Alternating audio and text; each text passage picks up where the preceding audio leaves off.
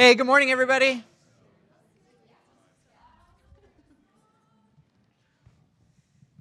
Good morning. Thanks for being here. Thanks for making it through the snow. And I know for me, I almost got in an accident yesterday, and then almost got stuck this morning. And I know many of you the same story. So thanks for taking the time to be here. My name is Matt. If we've never met before, and it's kind of confusing because there's also another guy named Matt who regularly teaches. We're two different people, though. My name is Matt Karsh, and lived in Spokane since August of 2015. I was born and raised in Los Angeles, so the snow is like completely foreign to me, and I'm really ready to have it be spring. Like just flat out ready for it to be summer and spring. So we are going to continue today through the Sermon on the Mount. So if you have a Bible, if you want to pull it out, or a phone, or an app, if you want to open to Matthew chapter 5, we are going to continue. We're going to be in verse 17. So if you find Matthew 5:17, that's where we're going to end up. But just to remind you, if you've been here the last 2 weeks, or maybe you haven't, you can always go back and listen to the teachings on the website. But just to catch you up on what's been happening, 2 weeks ago, we talked through what's called the Beatitudes, which is Jesus' opening to the Sermon on the Mount, and where he explains and says these pretty radical things. Things like, blessed are the poor in spirit. Blessed are those who mourn. Blessed are the meek. Blessed are the merciful. And what Jesus does in opening his sermon is proclaim God's nearness and God's favor to people who traditionally we don't normally think of as people who get to experience God's nearness and God's favor. And then last week, we moved on to the next set of verses in 13 through 16, and this is where Jesus talks to his disciples and tells them that they are the salt of the earth and the light of the world. And what we're going to get to today is what I'd like to suggest is Jesus' thesis for the whole Sermon on the Mount. So it's really key for us to understand, not only for the Sermon on the Mount, but really Jesus' teaching and ministry on the whole. But one piece of historical context to understand before we get there, what you have to understand is Jesus isn't teaching in a vacuum. He's teaching in a culture that had very specific pressures and had very specific things going on. And one of those things was these different schools of thought on how to understand the Scriptures. So just like today, where there's multiple schools of thought on how to understand the Scriptures, that was true in ancient Israel. And we learned from historians, specifically this one historian named Josephus, that there was really, in addition to Jesus, there was these three main schools of thought: the Pharisees and the Sadducees, who you read a lot about and hear a lot about through the Gospels. And there's this other group called the Essenes, which if you've ever heard of the Dead Sea Scrolls, they're linked to the Essenes. So when Jesus is teaching, he's teaching to an audience who has these different understandings of what Scripture is all about and how Scripture is fulfilled. And so when Jesus is teaching, people have these presuppositions that he has to confront. And that's what we're going to see here in verse 17. So if you have your Bible, we're going to start in Matthew 5:17. He says, "Do not think that I have come to abolish the law or the prophets. I have not come to abolish them, but to fulfill them. For truly I tell you, until heaven and earth disappear, not the smallest letter, not the least stroke of a pen, will by any means disappear from the law until everything is accomplished. Therefore, anyone who sets aside one of the least of these commands and teaches others accordingly will be called least in the kingdom of heaven. But whoever practices and teaches these commands will be called great in the kingdom of heaven. For I tell you that unless your righteousness surpasses that of the Pharisees and the teachers of the law, you will certainly not enter the kingdom of heaven." So here, what we have is Jesus kind of preemptively responding to the objections and the thoughts of the thousands of people who are listening to him teach. They may or may not come from one of those different backgrounds with the idea of, we've been hearing about this guy Jesus, and it sounds like what he's doing is something so radical, so different, so anti what we're used to, that there's this accusation that rises up against him that he's actually come to abolish the law and the prophets. But it's interesting because we don't necessarily use that language of the law and the prophets, so what does it mean? Well, the law and the prophets, in short, is this shorthand way to refer to the Old Testament or to the Jewish scriptures. In Jesus' time and still today, the Jewish scriptures were referred to as the Tanakh. And that is a shortened form of three words, which is Torah, Nevi'im, and Ketuvim. They're a little Hebrew lesson for you. So Torah is often translated as law, Nevi'im is prophets, and Ketuvim is writings. So when the Jews in Jesus' day and still today, when they refer to their scriptures, this is referred to as the Tanakh. And what Jesus is doing here and elsewhere is just referring to the whole of Scripture. So we see later in the Sermon on the Mount, in Matthew 7, I have a couple of verses listed. If you were to turn there in Matthew 7, you would see that when Jesus gives his version of the golden rule, he says, "So in everything you do, do to others what you would have them do to you. For this sums up the law and the prophets." Later in Matthew 22, when Jesus is asked, what is the greatest commandment? Jesus says it's to love God and love your neighbor, and then says, all the law and the prophets hang on these two commandments. In Luke, this is after Jesus has resurrected.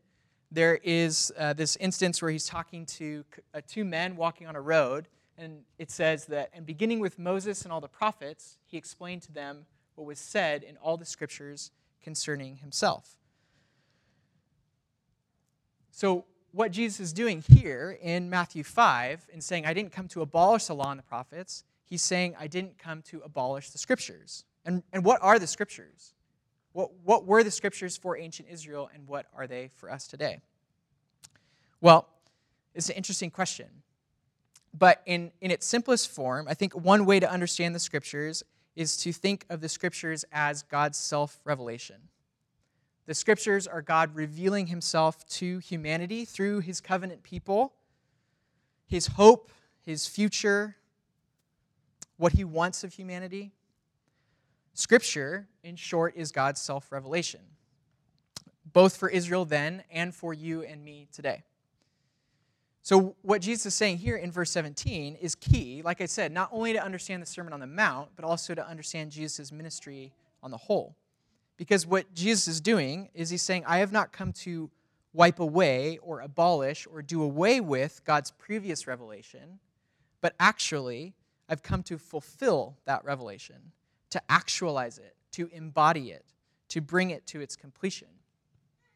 So Jesus goes on to clarify in verse 18. He says, for truly I tell you, until heaven and earth disappear, not the smallest letter, not the least stroke of a pen, will by any means disappear from the law until everything is accomplished. Therefore, anyone who sets aside one of the least of these commands and teaches others accordingly will be called least in the kingdom of heaven. But whoever practices and teaches these commands will be called great in the kingdom of heaven.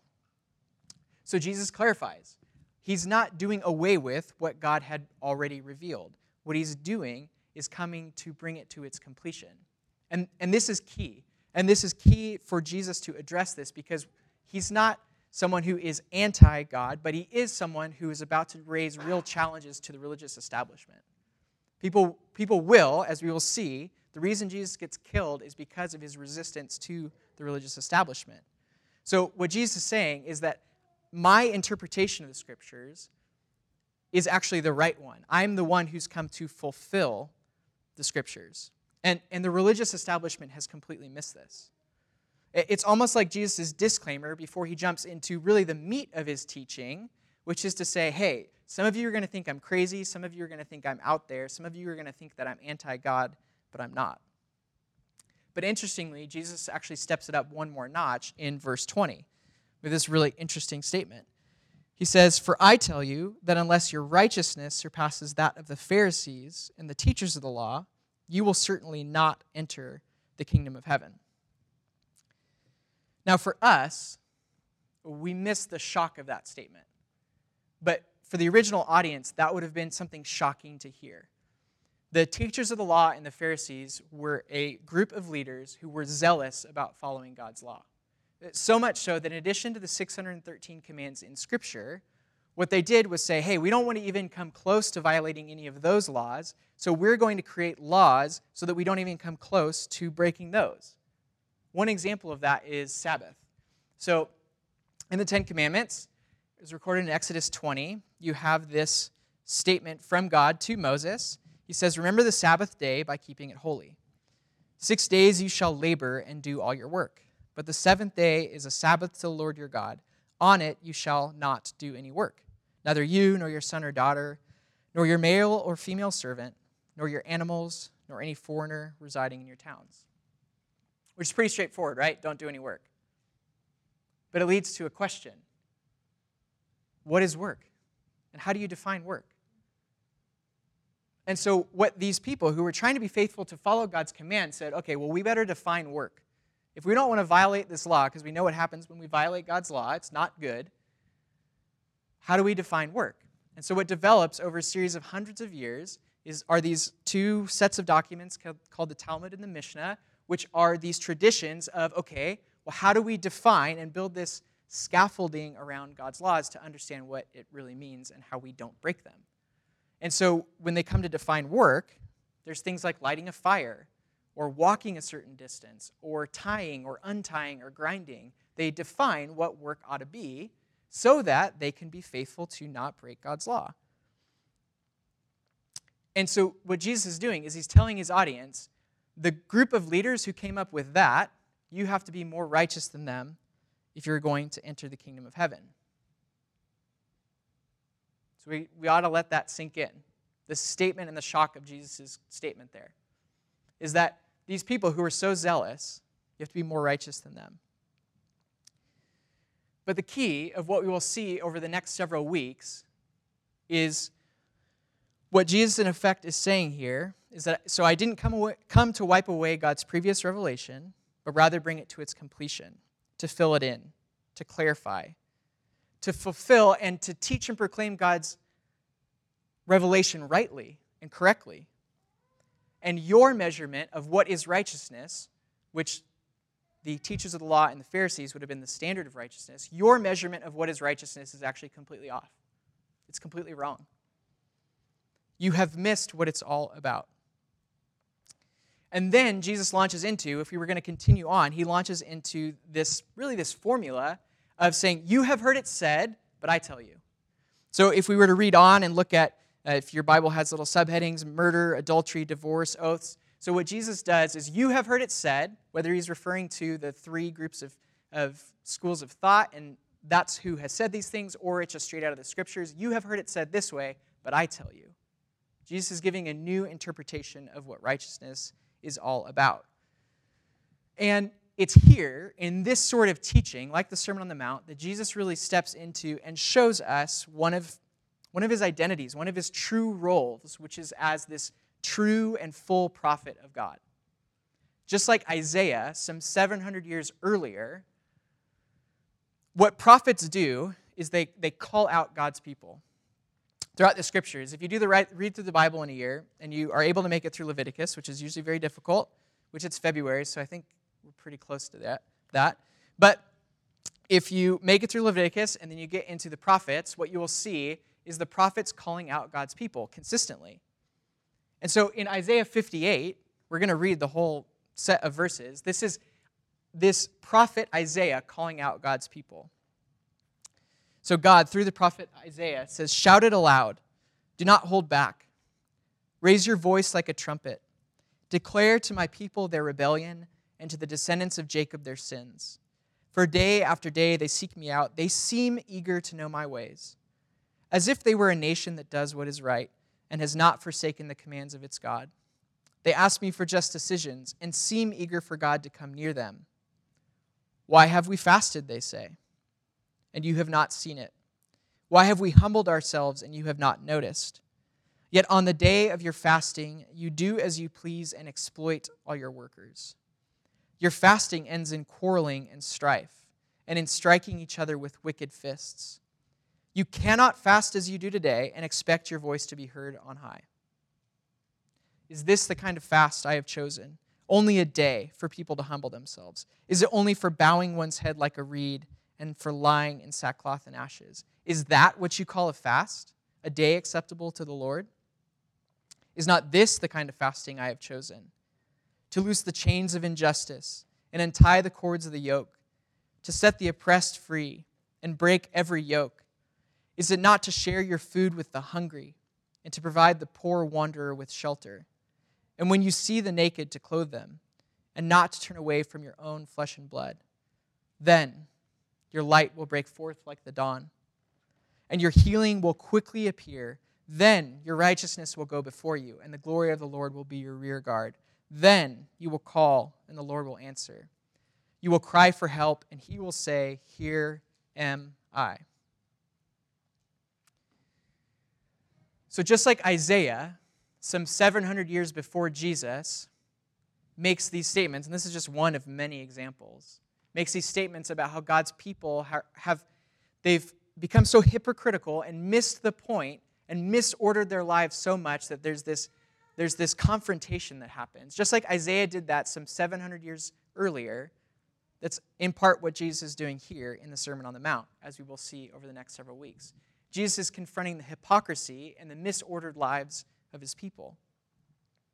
N.T. Wright, who's one of our favorite authors to quote here, he says it this way. He says, like Elijah or Jeremiah, who are both prophets, Jesus was proclaiming a message from the covenant God and living it out with symbolic actions. He was confronting the people with the folly of their ways, summoning them to a different way, and expecting to take the consequences of doing so. So to recap really briefly, I think there are two big things to point out from this passage in Matthew. First, from verse 17, we see that Jesus is claiming to be the fulfillment of God's revelation. That Jesus said he didn't come to wipe away God's previous acts, but rather Jesus has come to fulfill that revelation, to actualize it, to embody it, to bring it to its completion. Jesus has come to complete and to clarify God's intent and meaning from the Scriptures. Everything that the law and the prophets had communicated about God's will and hope and future for humanity finds its fullest meaning in Jesus. And Jesus has come to actualize the Scripture and to take his disciples to a deeper understanding of its intended meaning. The book of Hebrews really communicates this, but admittedly, Hebrews is really confusing. If you've ever tried to read the book of Hebrews, it's really, really confusing. But it might be helpful for us to just read the first two verses. So it says, in the past, God spoke to our ancestors through the prophets at many times and in various ways. But in these last days, he has spoken to us by his Son, whom he appointed heir of all things, and through whom he also made the universe. What the author of Hebrews is saying here is that in the past, God spoke through the prophets, like Isaiah or Elijah or Jeremiah. But now, at this time, God has spoken to us by his own Son. God's own word has taken on flesh in order to communicate to us. And so what this points us to is this idea that Jesus is the true prophet of God. He's the true and final and fullest mouthpiece for God. And this fact should give us the ears to hear from him over the next several weeks. And if you were to just read through the Sermon on the Mount, this is the preparation for Jesus' whole teaching on what life in the kingdom of heaven is all about. As we kind of wrap up, I want to make one more point about this text. Jesus is not against the law, as some might misrepresent. If you've grown up in church, you've probably heard sometimes this idea that Jesus is like against any sort of rules.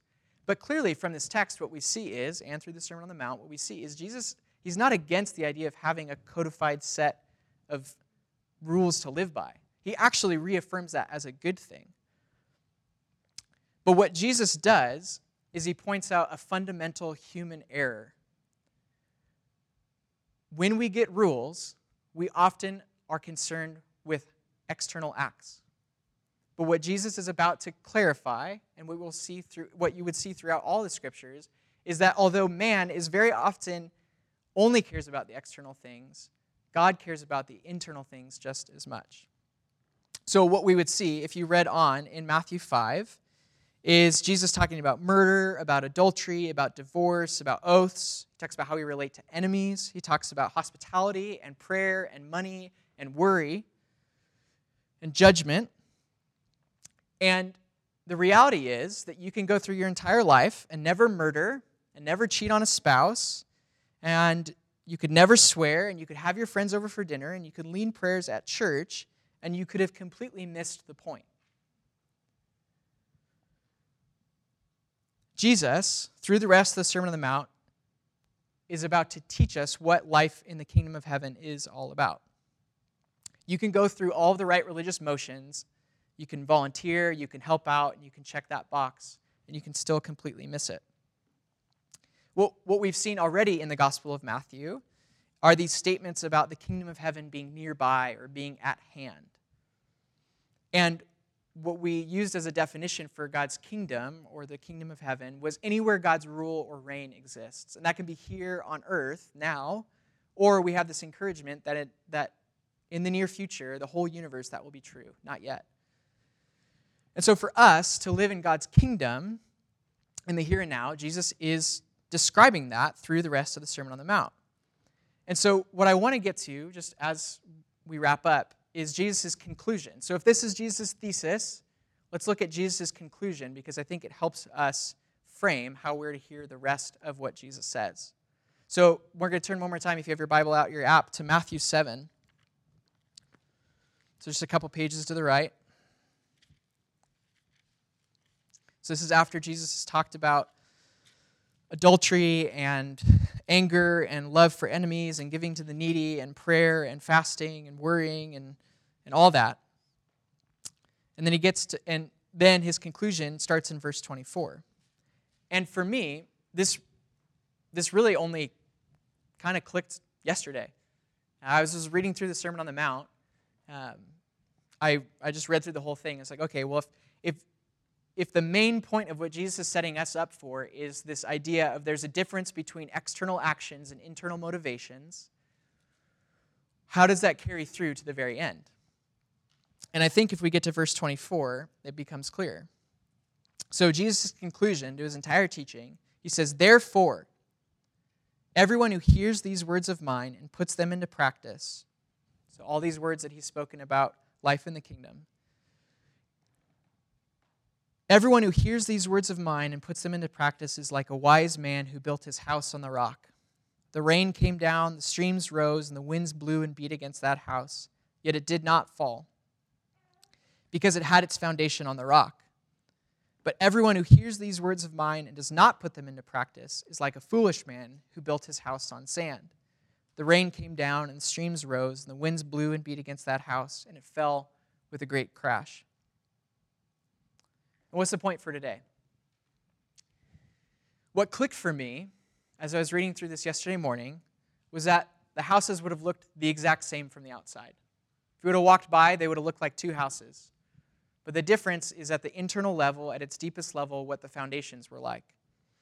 What Jesus says, and the picture that Jesus paints, is that the difference is the foundation for these houses. And Jesus, as the fulfillment of the Scriptures and as the true prophet of God throughout the rest of the Sermon on the Mount, is going to paint these two options for living. One that is just obedient externally, or one that is transformed and shaped internally. And as the prophet of God, he comes to communicate to us, and we have the option to pick one of those routes. And my prayer and my encouragement for each of us is that we would let him and his teaching, his grace, and as we will see, his Spirit take hold at the deepest root, at the level of foundation of our lives. And so that's my prayer for us, for each of us. Not only today, but in the weeks to come and in the months to come, that we as a community, as a church, and as individuals would be shaped at the deepest level of what Jesus is doing. And so what we're going to do through the rest of our gathering time today is provide an opportunity for you to pray with one another or to pray with a handful of us in the back. So if the people who normally do that, if you can help me out with that. But when we transition to receiving communion and singing again, we just want to open up the floor for you to pray and for you to reflect on those things. Because the reality is, in some way, shape, or form, for each of us, we have fallen short in that. I mean, if you're anything like me, I have not perfectly lived out Jesus' commands. That's true. And I am thankful that Jesus is one who forgives and is merciful. And so if there's something that's heavy on your heart as I talk about that, and there's something that's just clicking in your head as even I mention those things, pray with someone about it, talk to someone about it. And maybe it's something else. Maybe it's not something that's kind of been brought up with this, but maybe there's something else going on in your life that you just need someone to pray with you about or to know about or for you to share about. And that's what we want to create the space for in the next little bit. So I'll invite Micaiah up, and then I'll pray for us, and then kind of release us to sing, to pray. Ian and Amy are in the back. There's little lanyards, so you know who you can pray with. But if you would pray with me.